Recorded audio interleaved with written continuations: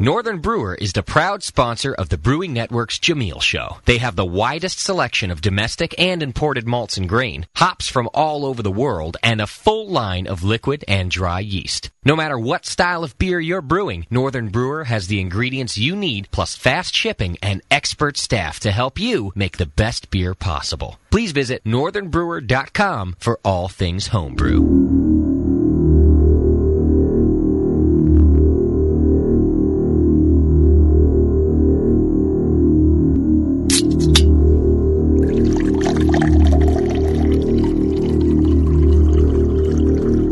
The Brewing Network is proud to present beer radio that turns ordinary homebrew into award-winning beer. The Jamil Show. And now, your hosts, Jamil Zainasheff and John Plisse.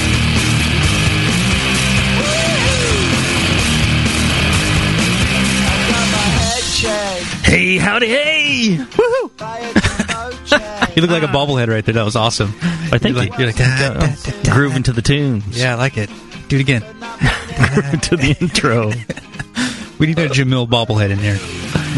Yeah. I think that's a good idea. Jamil bobbleheads. There you go. That way I can play with you during the show. You can play with me during the show. And so it begins. Ah, yeah. I missed you. I missed you, too.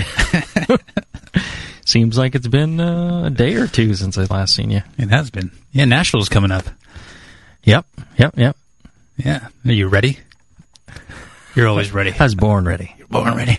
I don't know what that means. I've heard people say it, so what the heck? Awesome. Yeah, the online entry that you made up. Wow, this is amazing clarity here. The microphones have changed. Yeah, it's bizarre. Yeah, it's working out really well. It's really easy to use, so thank you for that. Oh, yeah, cool. Yeah. It's seems to be working well, and I think I know I'm getting my entries in there, and I know you've been getting yours in there. Coming up. I still have 4 more to bottle up, but we'll see what happens in Cincinnati. Cincy. Yeah. And there's the whole conference there, the National Homebrewers Conference. And, you want to get it. If you go to one beer event, that's the one. It's a chosen one. Absolutely. I choose that one over GABF. Oh, for sure. Oh, yeah. It's fantastic. And if you're an AHA member, you get a good discount on the conference. It's like $5, isn't it? Or something per entry? Oh, yeah. Per entry, you save $5. Right. On the conference, you save like at least the cost of membership. Whoa. So you want to go to that. You get all the other benefits of membership, and you can also support the Brewing Network by going to the store. Yeah. You sign up for your AHA membership at the Brewing Network. Go in the store. Helps the Brewing Network, helps the AHA, and actually, believe it or not, I think it's a good thing for brewers as well, because it helps legislative, and also, get a great magazine, you get discounts everywhere. I took the family to BJ's the other night. Oh, yeah, what was that? For my daughter's birthday, she wanted to go to BJ's, and awesome. My kids. She wanted to go to BJ's, and wow. You get an automatic 10% discount on food at BJ's, and it's not just for me; it's for like my entire party. Whoa, the whole family. Yeah, nice. Save a ton of money there on that. How old is your daughter now? Just turned 14. I can't start dating her then. No. You have to wait till 15. Okay. And so get yourself a AHA membership. And who else will be there? Our sponsor, Northern Brewer, of course, will be there. Yeah. If you never met the Northern Brewer guys, if you only know them through the website and shopping through mail order, go down there, and I bet you they'll be there. They've been at all the recent conferences, as I recall. Oh yeah, real nice guys. Get a chance to meet them, talk to them. Great brewers. See what. Really good guys, and big supporters of our show. So yeah, really love that. And more news. Okay, the Brewing Network anniversary party, Saturday, June 14th. It's official? Downtown Joe's in Napa. That's a good place for it. It's a great place for it. Colin is wonderful, very supportive of homebrewers. All sorts of special beer things have been going on. It's going to be, I don't know if I can talk about that stuff, but that's going to be fantastic. I'm going to be there. Justin's gonna be. You can be there, John? Oh yeah, I'll be there. All right. Sure. I'm gonna get there. I think Friday or Thursday.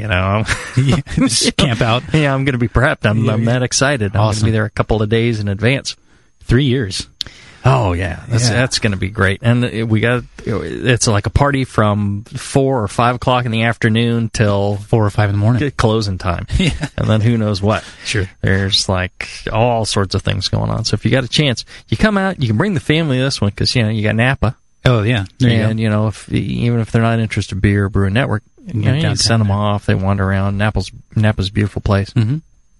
And then you go and hit the beer thing. That's what I'm going to do. I think I'm bring the family. Yeah. They'll go off and do whatever, and I'll say, "Well, I'll see you. I'm going to be gone for the next 12 hours." Yeah. And I'll have fun shopping, honey. Yeah. And that's going to be wonderful. Well, I'm really curious what Justin's going to come up with, like games or surprises or little tricks and stuff. Bands, special beer, incentives from that you wouldn't find normally. And I'll tell you this, the Downtown Joe's beers, Colin has been working a couple of years there now as the head brewer and has really brought those beers to a point where those are some fine beers. For sure. Excellent. Yeah. I would go in there and then spend an evening drinking myself silly. Yeah. Food's really good. Beer's really good. Service is excellent. It's a great place. Mm-hmm. So if you get an opportunity, definitely you want to check out that. And to support events like this and all this, the Brewing Network, if you really love the Brewing Network, donations. Sorry to be hitting you with all this stuff here, but for as little as $2 a month, you can donate to the Brewing Network. And again, it's a donation. Wow. You want to help keep programming like this going, you go to the site to sign up. It happens automatically. You sign up once and it takes care of it. You can stop it at any time, but there's different levels you can do. $2, $10. When you think about it, whatever. I mean, $2 a month, that's really cheap entertainment. It's cheaper than most magazine subscriptions. Yeah, or strip clubs. Strip club. Yeah, I got a strip club. It's $24 gone in like an hour. I know. So. And then, you give me 30 minutes and I'm ready for another $24. There you go. That was funny. Forgot my ones. there's so much, it's vibrant. I feel the energy. A month happens, and there's so much to talk about. I forget about things. But one thing I want to say, a lot of people want to send in beers for tasting sure. and opinions and stuff. I get people sending me stuff, and that's okay. I don't mind. That's fine. Especially to your house. This guy, to my house. This guy, David Scretchko. Yeah, I'm sorry. I'm really bad in names. Used up all my brain cells on Zainashev. This guy, David, real nice guy, was out in Wisconsin. He's like, hey, I got like best of show and a couple of first places. Wanted your opinion on these beers. I'm like, yeah, send those bad boys over. Like, no problem. Yeah, that's funny. Yeah, it's not like, this beer tastes like the toilet. I want to send it to you. He's sending me these like, winning beers.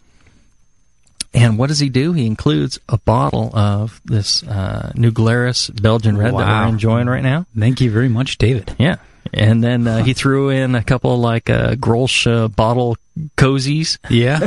And, now that's let this be a lesson for everybody else. If you want to send in beers for tasting, throw in a couple of the other, a couple of little gifts in there. It doesn't hurt, a little New Glarus, a couple of, tchotchkes, a couple of little things in there. And now we're talking, that's the kind of package to send out there. Yeah. Those are the priority packages right there. God, if we could just quadruple this, we'd be set. Yeah. Come on, listeners. Yeah, I don't mind the other ones, but I was very impressed that he would go to the trouble of including in a little extra stuff for us, and sure. I thought that was really, really nice of him. A good guy there. And now we're drinking it on the show, and it's delicious. I told him we'd be drinking it. Because he was like, hey, I hope you enjoy that. I'm like, well, I was going to save it, drink it, and I thought, well, I rarely bring beer to the show, so this was one that was deserving of being brought. Here's a cheers to David. Like that? These microphones are really really humming now. Humming. Oh, God. All right, so today we're talking about Dunkelweizen. Dunkelweizen. Weiz or Weizen? Mm-hmm. Okay. And have you ever had a good Dunkelweizen? I never had a commercial one. I've had a homebrew. Yeah? It was interesting. I think like this type of beer, you really have to nail it to do it right, I think. Well, yeah. I mean, just because there's so much going on. That's one thing, hefeweizen, a lot of brewers will jump right in, and this is one of the, the very first beers that they'll brew. They'll brew like pale ale, hefeweizen, a stout, all the beers that they were first introduced to or that they really like. Sure. And Hefe is very, very common that way. And so, the very new brewers will tend to jump into these. Mm-hmm.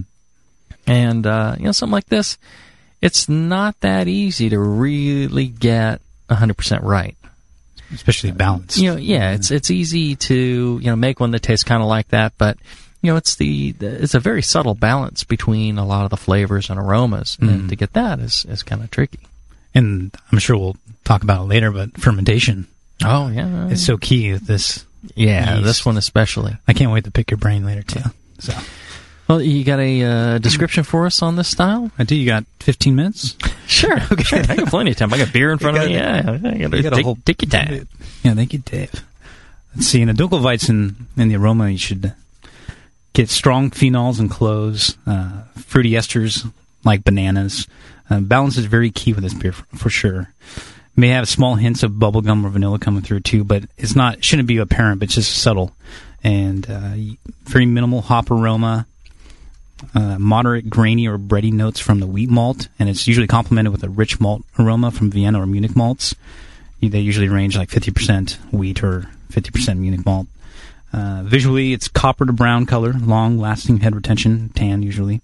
It's light, heavy haze due to high proteins and yeast suspended. And usually if you serve this beer, you might rouse the yeast. I don't know if that's true for all beers, but I tend to not like to drink all my yeast, but I guess it's good for you. In the flavor, you get a medium banana clove flavor, bready, grainy flavor from wheat, and some rich caramel melanoidin flavors from the Munich malt or Vienna malt. And it's very minimal noble hop flavor. Overall, it's a soft, creamy, dark wheat ale balanced with dark fruit and malty richness. And that's a Dunkelweizen. And I'm sure you have more to add.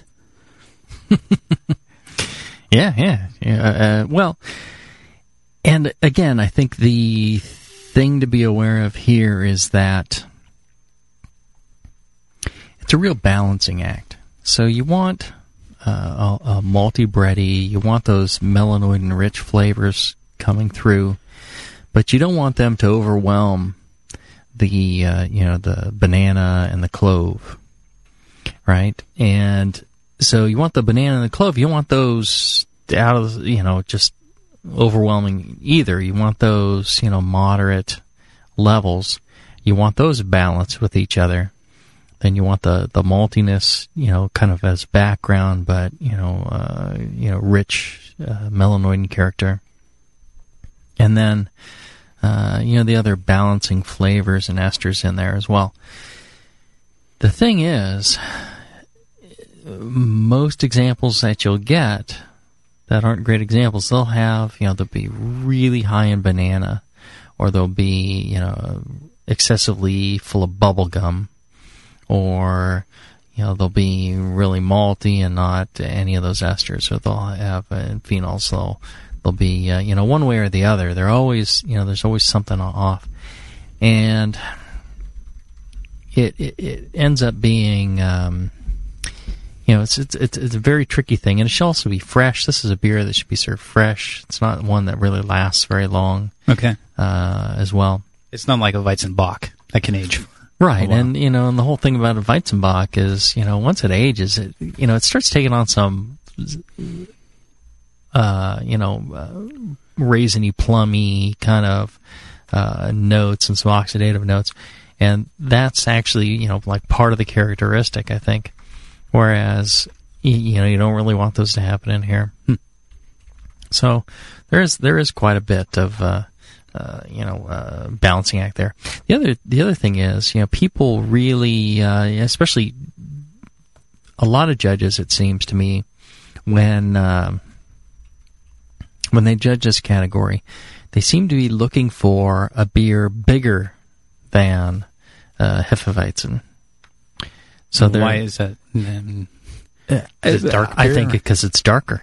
I think that they, it's that whole thing about stouts being like, these huge rich beers. Yeah. And I think, a darker beer, they think, it should be richer, bigger, stronger, which isn't necessarily true.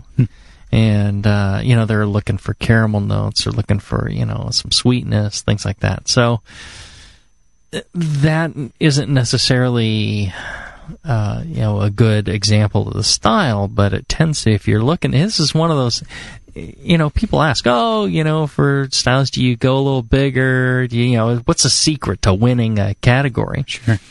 And generally I say, no, just brew something to style, brew it well, and you'll win.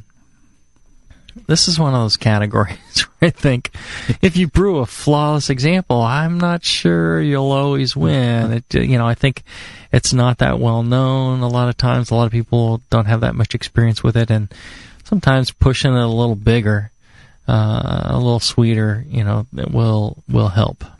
Well, the guidelines talk about the peaks out around 5.5%. Mm-hmm. Yeah, is that what you're talking about?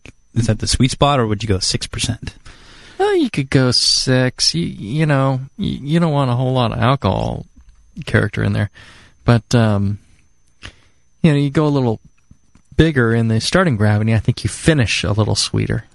Is that desirable? So you keep the alcohol about the same, but you're gonna you bump it up a few points and finish a little sweeter, and then because again darker, richer, sweeter is what they're looking for. Okay. Now, is this beer is it a session beer, or should you be able to drink a lot of it like a normal sure. Weiss? Yeah, absolutely. It's pretty much the same as far as that goes. It's just dark and brown then. Yeah. Okay. It's got the malty character to it. Yeah. All right. When we come back, why don't we talk about the recipe for this thing? How you dial one of these things in, eh? Let's do it. All right, we'll be back right after this. Oh, crap! It's the hop shortage! No, not the organic free-range Oyster Russian Imperial Coffee Stout. It's all gone. We'll never brew again. Damn this hop shortage! Damn it to hell! Oi! Away off your wee hop shortage. Who are you? A Scottish 80 shilling, and you cannot brew a Scottish 80 shilling like you was mixing cement with hops instead of gravel, you great ass. Use less hops, brew more beer. Northern Brewer has kits and ingredients for dozens of worldwide beer styles that don't require a lot of hops to make a great pint, like the bloodthirsty and abusive Scottish 80 shilling. Keep drinking great beer. Order at northernbrewer.com and get flat rate $7.99 shipping anywhere in the contiguous U.S. 1 beer kit, $7.99 shipping. 1 million beer kits, $7.99 shipping.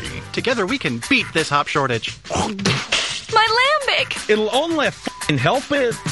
What have you gotten out of a vial of White Labs yeast?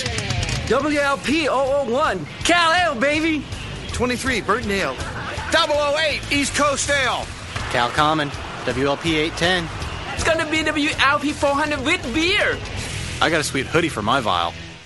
Huh? White Labs, your source for great brewer's yeast, would like to invite all homebrewers to join the White Labs Customer Club. Redeem your empty vials for great White Labs merchandise and products. Free yeast, glassware, t-shirts, baseball caps, sweatshirts, polo shirts, and you won't believe what you'll get for 5,000 vials. Members also receive a newsletter packed with White Labs updates and facts, interviews with professional brewers, brew your own clone recipes, beercook.com recipes, and customer club stories. The White Labs Customer Club. Save your vials and get in the club. White Labs. It's all in the vial. Did you know that every day a brewcaster goes to bed hungry? Did you know that that brewcaster is silently calling for the help of people just like you? Do you know that every day the unicorn and the rainbow have to blow sailors for loose change? For less than the cost of a half-calf, quad-shot, venti, extra-hot soy milk, triple pump, hazel, low-fat foam, double-cupped macchiato a day, you can help starving adults in Pacheco. Your love can be felt for as little as 7 cents a day. Visit thebrewingnetwork.com/donate to sign up today for as little as $2 a month. Private first class in the BN Army. Buy your way up the ranks as corporal, sergeant, ranger, or colonel with an easy-to-do monthly donation that keeps brewcasters alive and your favorite internet radio station broadcasting. No donation is too small to help those in need. Can't you find it in your heart to share your love with a brewcaster? In return, you will enjoy the wealth of knowledge that comes with every episode of the session, The Jamil Show, and yes, even that other show. Thank you for listening, and please sign up for your donation at thebrewingnetwork.com/donate today. You're listening to the Brewing Network.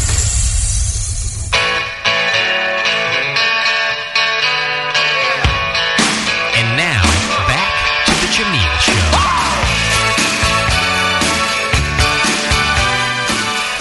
All right, we're back. We're talking Dunkelweizen. Yes, we are. Now you got the bobblehead going. Yeah, I know. Glory days. All right. So hard to do this show. I'm laughing all the time. I love making you laugh. It brings me great joy. You know, see, this show adds years to my life. I'm sure of it. All right, so for this beer, for Dunkelweizen, starting gravity 1056, 13.8 Plato. And now compare this to what I would do for a hefeweizen, which would be like a 1050 beer, 1056. Again, a little bit bigger. You're finishing gravity around 1014. On the hefeweizen around 1012. Although in reality, they could be the same starting gravity, could be the same finishing gravity. We're just kind of little, throwing a little something to the people who expect it to be a little bigger and all that.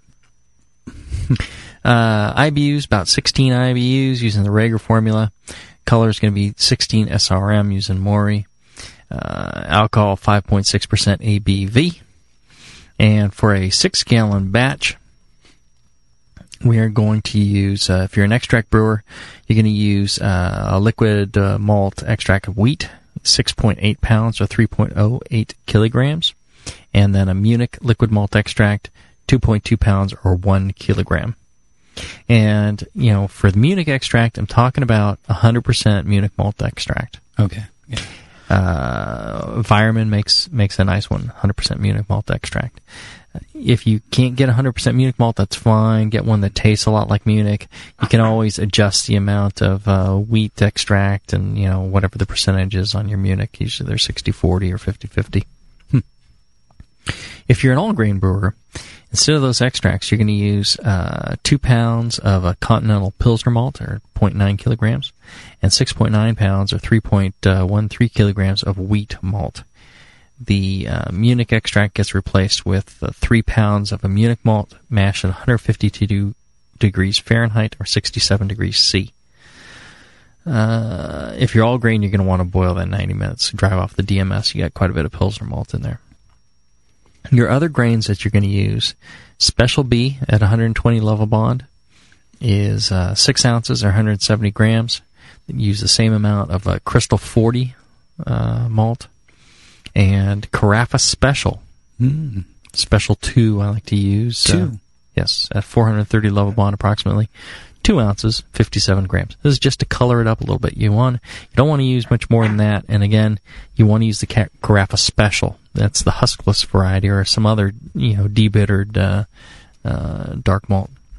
And that's just to color it up. You can use the Cinnamar extract. I know, John, you were messing around with that. Yeah, I just started to a little bit. And use that to color it up if you want as well. Which I bought from Northern Brewer. Oh, there you go, from our sponsors. There you go. Yeah, that's pretty cool stuff.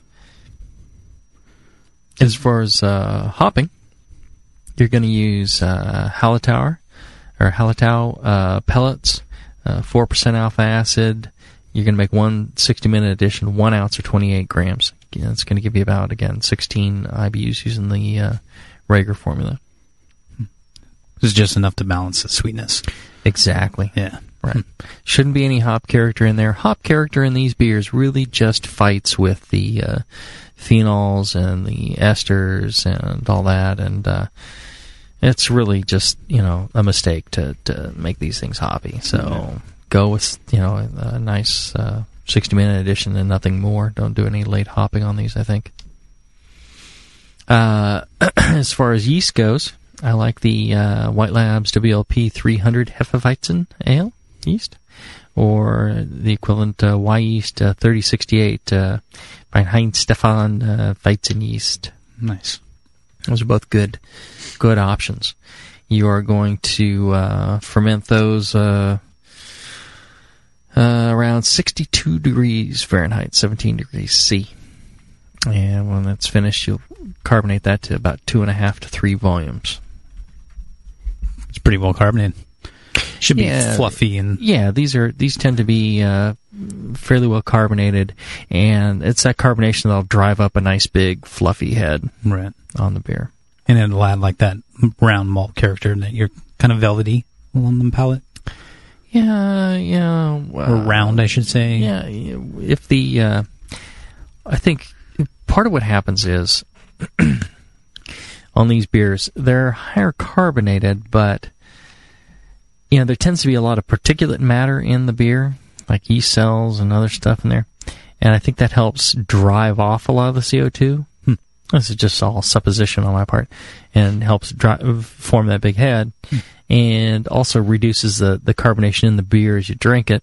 Right. And so it's not. I think if it was really spritzy, it would be much harder to drink. Okay. I think body is built by just enough carbonation. You go too much carbonation, and the beer seems to all of a sudden lack body. This is very important in especially lighter beers like a Scottish 60 or an English mild or ordinary bitter or something like that. Sure. If you're trying to build body in one of those beers, the tendency is to want to carbonate it quite a bit. And what happens is when you first start out, if there's no carbonation, it seems watery and thin. Mm-hmm. You add a little bit of carbonation to one of those types of beers, and all of a sudden the body seems to fill out. If you go past that point, all of a sudden the carbonation comes out really quick, and it forms these giant bubbles, and it seems kind of harsh. Right. And the body seems to be gone. So there's a kind of a magic point there in the middle where you really don't want to go past. Well, it definitely balances out the overall malt impression of the beer. I mean, sure, because of the acidity from the carbonic acid and kind of that prickly feeling. It tends to also cut some sweetness as well. Do you think that high volume with this beer style is important because of the high residual finishing gravity? Yeah, it's not that high. 14 finishing gravity, 14. Okay. But yeah, I think higher carbonation is important in these styles. Okay, definitely. You had mentioned that you used Special B in this. Mm-hmm. Do you think it contributes at all to the fruit character of this beer and complementary with the yeast strain? Yeah, a really interesting thing. In this amount, I don't think it really does. So it's just a color. 6 ounces. It's that and a little bit of caramel sweetness. Okay. A little bit of kind of some of those kind of figgy flavors. But, I think it was Tom Arthur at Pizza Port, who was in Lost Abbey now, who he had said at a certain... I remember something about him saying, less than a certain percentage of Special B... it doesn't, it's a different flavor when you're just using a hint of Special B or when you go past a certain point. And a lot of people are saying, no, you don't want to use more than like a pound of Special B. And, he was saying, I can't remember what it is now, but he was saying something like, a certain percentage that was pretty high. Right. And he's like, at that point, it becomes kind of this rich, figgy kind of flavor. And below that, it's not. It's more caramelly, toasty. And, and there's like a middle ground where it just tastes nasty. Okay. And I've done that. I may even have a recipe in the book that has that amount of it. And it's true. You get past a certain point, and it's like it changes. Yeah. It's not the same. And in this case, we don't do that. But really, I don't know why I brought that. No, it's interesting. You had also mentioned that you fermented at 62 Fahrenheit. Uh-huh. And this is something that I've picked up in the last year with most Weiss beers. But why is that? What's the importance of this? Because Harold told me to.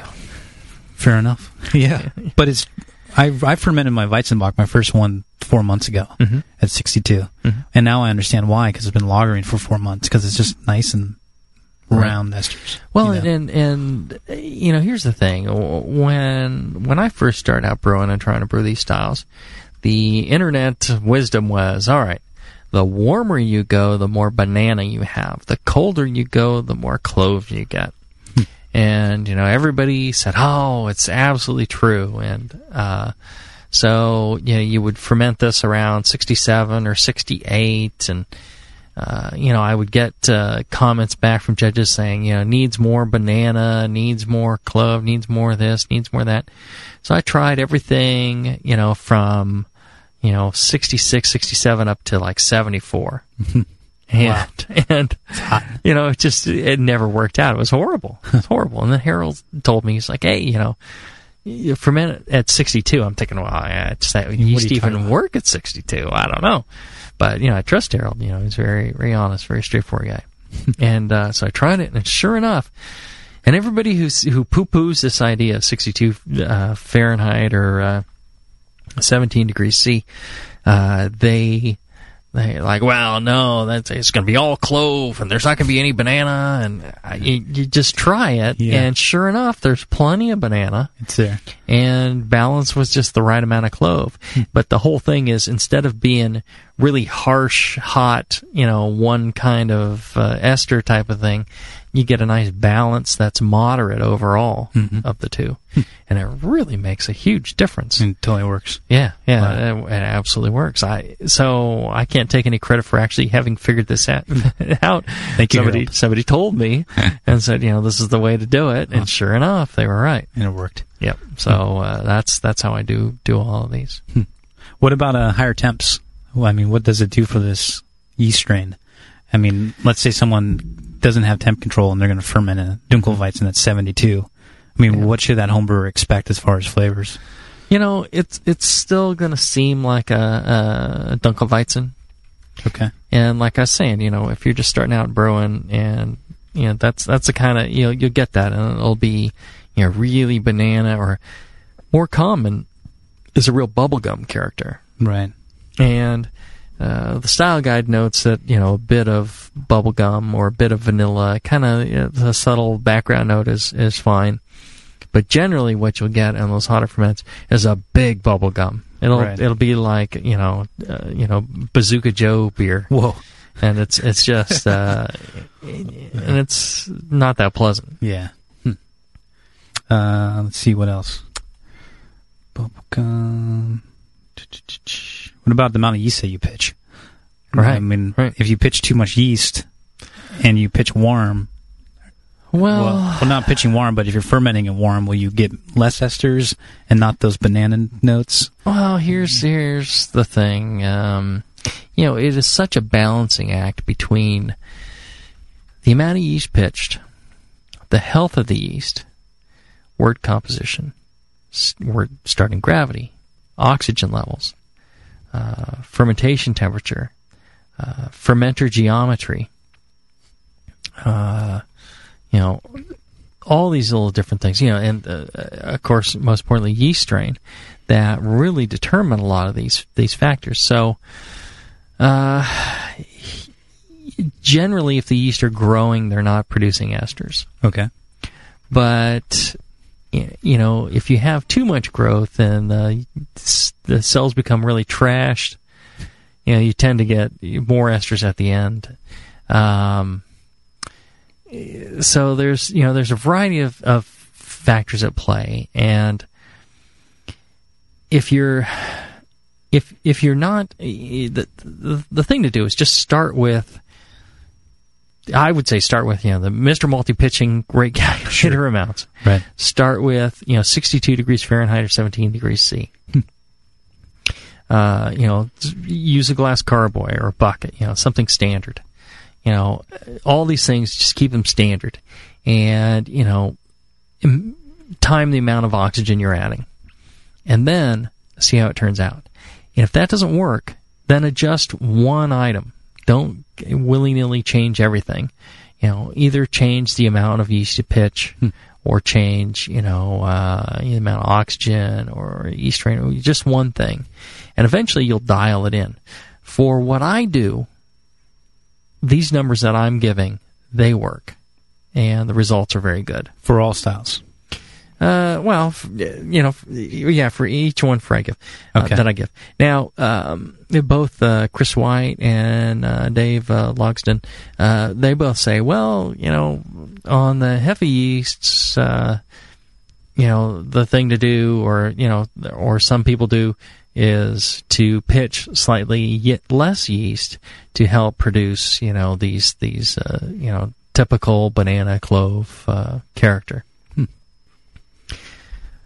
I'm just never a fan of pitching less yeast. I don't want to pitch too much, but I think there's an amount that I can pitch for all beers, based on a rule. Mm-hmm. Stick with it, and then I can adjust other factors. And for me, again, that the standard amount of yeast, that's 62 degrees Fahrenheit, 17 degrees C temperature, everything works out correctly. Well, what are you concerned about if you underpitch a little bit? Especially if you're going to ferment a Dunkelweizen 62 Fahrenheit. If I'm a home brewer, I'm going to pitch one vial of yeast. Right. And that's probably not enough, according to your calculator, right? Right. So you'd probably recommend 2 vials, maybe 3. Or a starter. Right. But if I just went with 1, I'd probably still make a pretty good Dunkelweizen. But I might not get those same flavors if I properly pitched. Yeah, you might get more bubblegum character. You might get, whatever. Okay. And the other thing is, here's the thing about, any products you get. The liquid yeasts are very, very good. The purity of the cultures are fantastic. The selection of the strains are fantastic. They bank these yeasts when, they've got them all dialed in exactly how they should perform, and, they're constantly pulling, fresh from the bank and getting these, so you're getting great yeast. The thing is, if it's sitting at your homebrew shop for a while, the viability is dropping over time. Sure. So it's not the same amount of viable cells when, your shop's had it for just a few weeks or they've had it for a few months. Sure. It's going to be different. And it's really not the fault of the homebrew shops at all, because what are they supposed to do? Order a new shipment every day? Yeah. Not going to happen. If you want to pay $1,000 per package of yeast, fine. I'm sure they'll do that for you, but $20 labor fee. Yeah, it's just unreasonable. So the way around this is to make a starter. Get your yeast up to a consistent level that you're certain of. So you're always pitching the same amount of yeast. Because if one time you make this beer and the yeast is a week old, and the next time you make this beer and the yeast is a couple weeks old, and you make the beer next time and it's a couple months old, chances are it's going to turn out to be different. It may not be different enough that it really matters to you. And it's still going to make good beer. Hard to go wrong with those products, but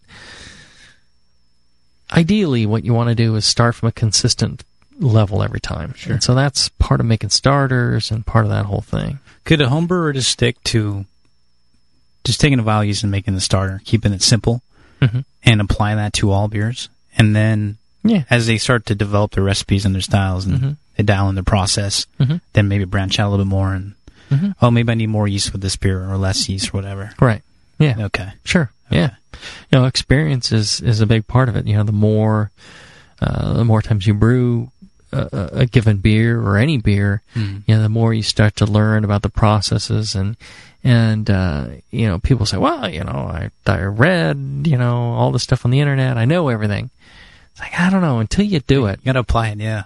It's like you could read about sex all you want, but until you get down and dirty and actually do it yourself, it's completely different. Yeah. All the fine nuances of sweet spots, of intercourse are completely lost in the telling on paper. It's just like yeast having sex. Exactly. I like that. I'm going to go home tonight to my girlfriend and be like, honey, we got to work on the nuances.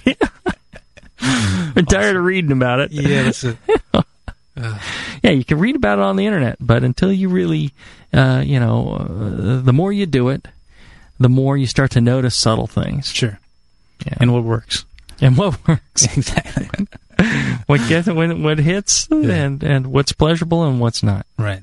So it's very, very similar. So, the more you do it, the more you'll get these, hints of, when you're under pitching, when you're over pitching, and not in the classic sense, sure, but just in the character your beer is changing. This, commercial brewers, they realize this because they're brewing, a lot of the same beers, every few days, or in some cases every day, and they'll notice if something's a little off. Right. They know what their beer tastes like, and then. They've done so many times. It's like, well, wait. Something's wrong with our yeast. They start to notice these changes in the beer, and they can tell just from the process. Yeah, that's amazing. Quite a craft there. Yeah, and there's no reason an amateur brewer can't do the same thing. Sure.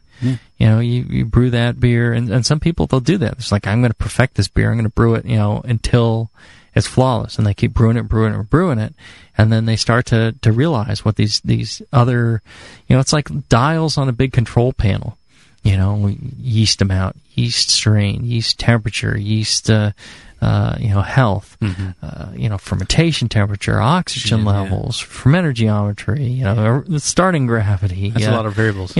All these little things, and you start, you can adjust each one of these, and sure enough, it changes the beer. And the interesting thing is, the majority of those factors are in the brewer's control. Yeah. Because anybody can make wort. Right. Yeah. Right. So a lot of these factors, some people, they think it's equipment, or it's the amount of stainless they have. Yeah, the amount of stainless, and it's like, well, yeah, that could be one factor, let's say, but the real, things that the volume of the majority of factors or parameters that affect the beer are all brewer based. What you do, sure, that's what affects the beer. That's why know your yeast. You can't. You take two brewers, you put them on the same equipment, same recipe, same everything, and the beer turns out different. It's like, why? Yeah, it's like, well, because the majority of factors are based on the brewer. Sure. So, if you can't afford, a really fancy brewing system, you can still make great beer. Yeah. Why? Because, again, you're in control. It's what you do. So, the more you play with it, the more you practice, the more it turns out. Nice. All right, we'll take a short break, and we'll come back, and we'll talk about, we'll answer some questions. We'll talk a little bit more about Dunkelweizen, hey? Let's do it. All right, we'll be back right after this. Oh, crap! It's the hop shortage! He's in the basement! Oh, please. My triple decocted Imperial Pilsner. It's all gone. We'll never brew again. Damn this hop shortage. Damn it to hell. Was ist los? Hop shortage? Who are you guys? Ich bin Doppelbock. Ich bin Kölsch. Und ich bin Münchner Helles. We don't need a lot of hops to be delectable. Now brew something malty. Use less hops, brew more beer. Northern Brewer has kits and ingredients for dozens of worldwide beer styles that don't require a lot of hops to make a great pint. Like the cool blonde Kölsch or the ponderously bottom-heavy Doppelbock. Keep drinking great beer. Order at northernbrewer.com and get flat rate $7.99 shipping anywhere in the contiguous U.S. One beer kit, $7.99 shipping. 1 million beer kits, $7.99 shipping. Together we can beat this hop shortage. Now get brewing! Hi, I'm Sean O'Sullivan, the brewmaster and co-founder of the 21st Amendment Brewery and Restaurant in San Francisco. 6 years ago, Nico Freccia and I opened the 21st Amendment on 2nd Street with the intent of bringing back the local neighborhood brew pub. Well, the neighborhood has really changed over the years, but the 21st Amendment still remains a great place for people to meet over a terrific meal and a tasty pint of beer. In the past, the only way you could enjoy the 21st Amendment's handcrafted beers was at the brew pub. Well, all that has changed. Now, the 21st Amendment beers are available in cans. cans. That's right, cans. When was the last time you had a great beer in a can? Well, that day has come. We're offering our world-famous Watermelon Wheat and 21A IPA in cans. Cans are a better package than glass because cans keep the beer fresher longer, but you can also take cans to places where bottles can't go, like the beach, lake, golf courses, and sporting events. So join us in the revolution to take back the can from the big breweries and crack open a cold 21A craft beer in a can. The 21st Amendment, 563 2nd Street in San Francisco, just 2 blocks from Giants Park. Valley Brewing Company is Stockton's premier microbrewery and family restaurant in the heart of Stockton, California, just off the Miracle Mile. Brewmaster Steve Altamari crafts a full array of award-winning ales and specialty beers, from their Hitman Gold American Pale Ale to their Black Cat Stout, or any one of their monthly specialty brews, like Valley's Uber Hoppy Imperial IPA. And the best part is, you can now purchase kegs of Valley Brew to take with you from their all-new 30-barrel brewery, now open in Stockton. So pick up a keg and get a taste of one of California's oldest brewing traditions. To find out more about Valley Brewing's historic past, their selection of beers, or family-friendly restaurant, visit them online at valleybrew.com. Or stop by and sample the beer at 157 West Adams Street in Stockton, California, where pitchers are just $5 all day on Sundays.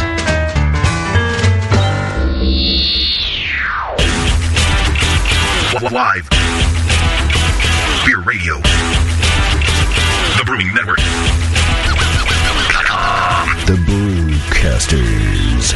If you're just starting, don't be discouraged by all this stuff. It's so easy. Just throw it together. Put some sugar and some water and some yeast in there. Yeah. Brewing Network.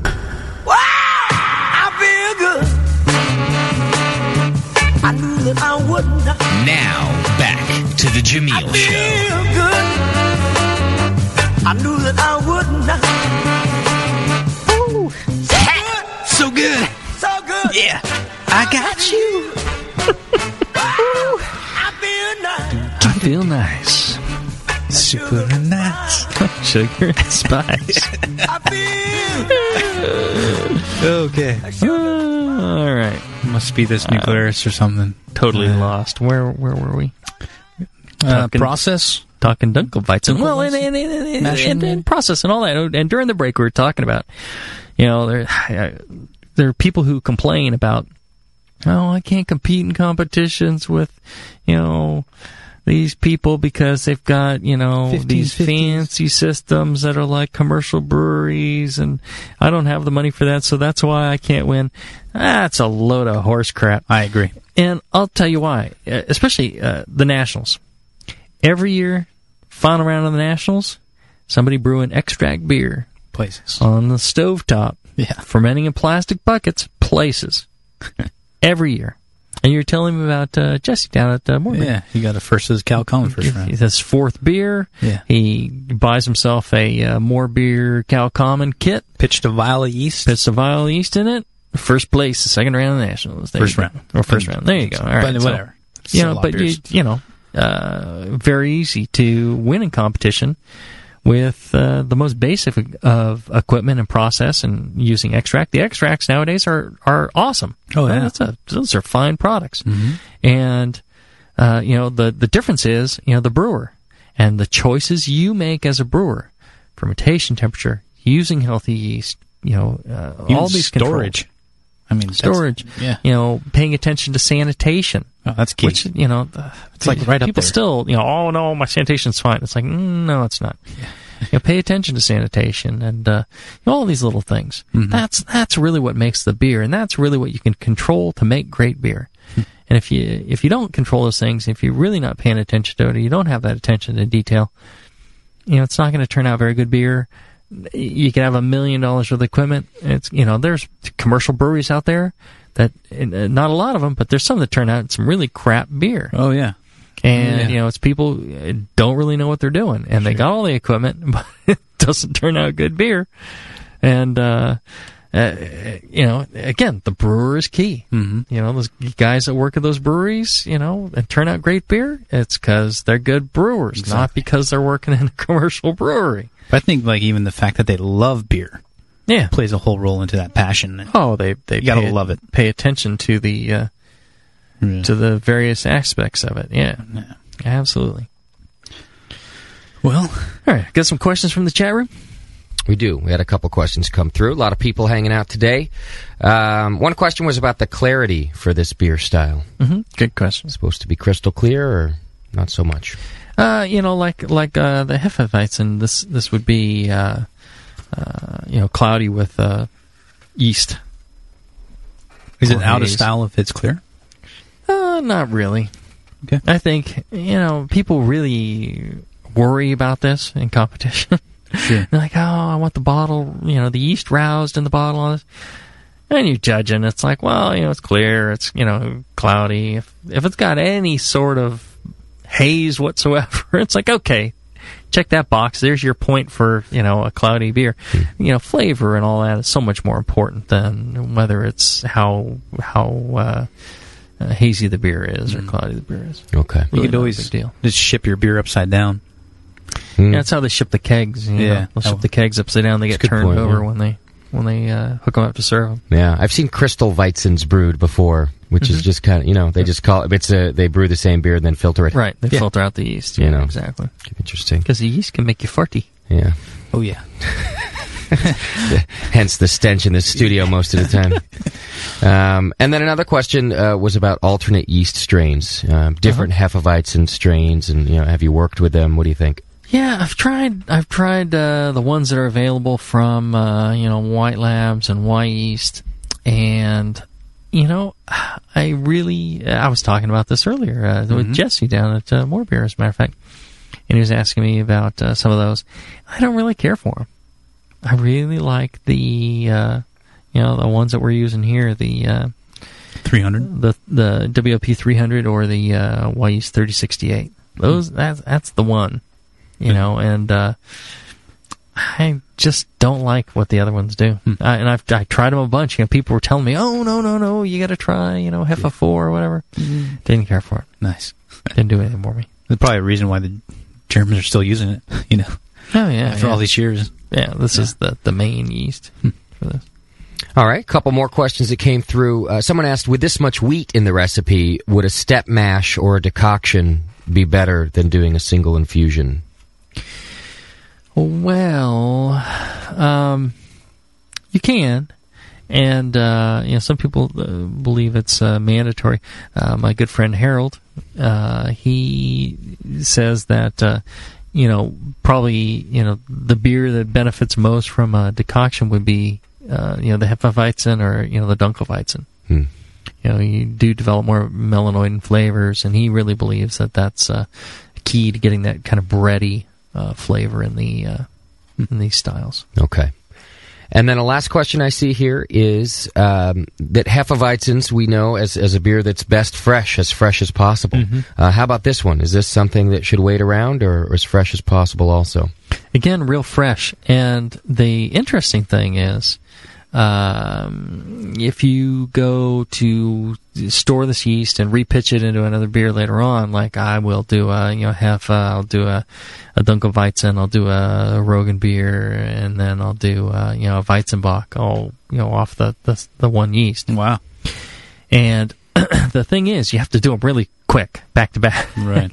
Because after you store this yeast, you store it for like a week. It's bad at the end of the week.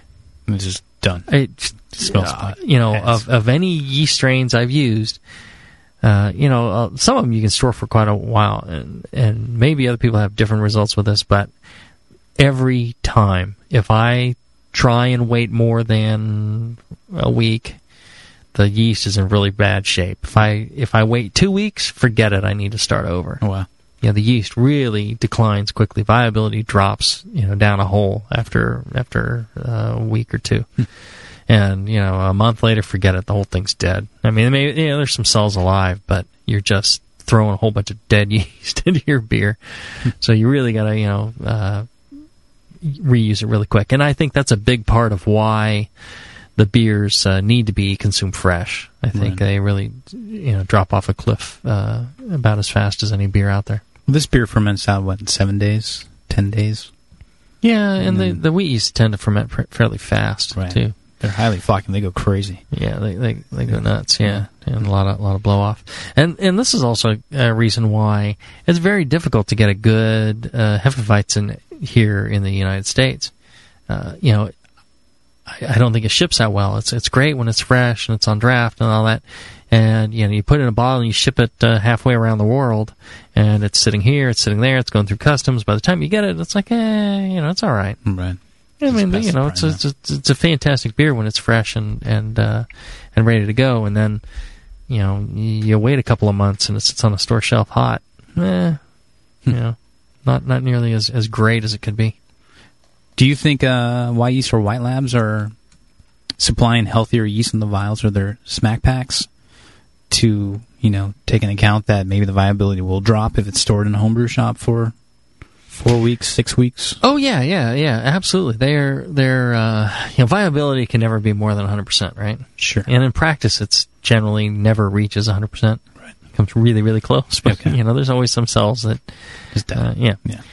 But what they go through a lot of shenanigans trying to ensure that they have like the highest glycogen reserve and things like that. So they'll get them a very specific phase in their growth, and then they'll crash cool them to kind of shut them down so they don't burn out all the reserves that they've taken in.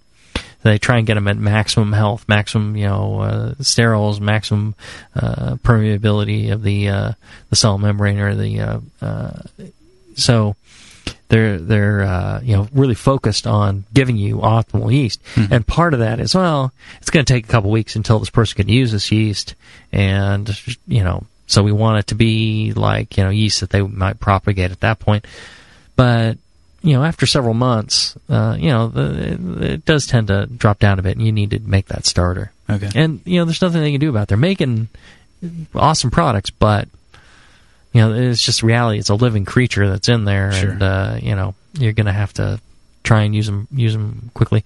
Nothing wrong with picking up an older vial and, just making a starter with it. Yeah. Again, their purity of these cultures is fantastic.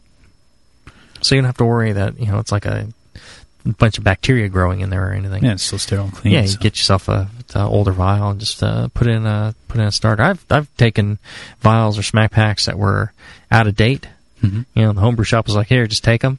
And you're like, "Thank you." And I'm like, "Yeah, fine." Because a lot of times those will start right up. Nice. Nothing really wrong with them. Just grow them up. Yeah. That's it from the chat. It's all yours. All right, let me quickly recap here. Again, if you're an extract brewer, wheat liquid malt extract, 6.8 pounds or 3.08 kilograms. Munich liquid malt extract, 2.2 pounds or 1 kilogram. And if you're an all-grain brewer, 2 pounds or 0.9 kilogram Continental Pilsner malt, 6.9 pounds, 3.13 kilograms of wheat malt, and 3 pounds or 1.36 kilograms of Munich malt mash at 152 degrees Fahrenheit, 67 degrees C. Specialty grains, you're going to use Special B at 120 love, 6 ounces or 170 grams, Crystal malt at 40 love, 6 ounces or 170 grams, and Craft Special 2, 430 love, 2 ounces or 57 grams. Hops, Hallertau pellets, 4% alpha acid at 60 minutes, 1 ounce or 28 grams. Your yeast can be White Labs WLP 300 or Y Yeast 3068. Ferment around 62 degrees Fahrenheit, 17 degrees C, and that should get you real close. Your original gravity would be 1056, 13.8 Plato, and shoot for the high end. Yeah, this one we make it a little bigger just to make people happy. If you want to get better, closer to the commercial examples, just to dial down a little bit, get yourself around a 1050. Okay. Starting gravity 1052, and you're all set. Nice. All right. Good show, John. And the next show up is going to be classic Rauch beer. All right, one of my favorites. Yeah. And thank you, Northern Brewer, and donate and support AHA and listen to the show. Go to the Brew Network. Yeah. Brew strong. Brew strong.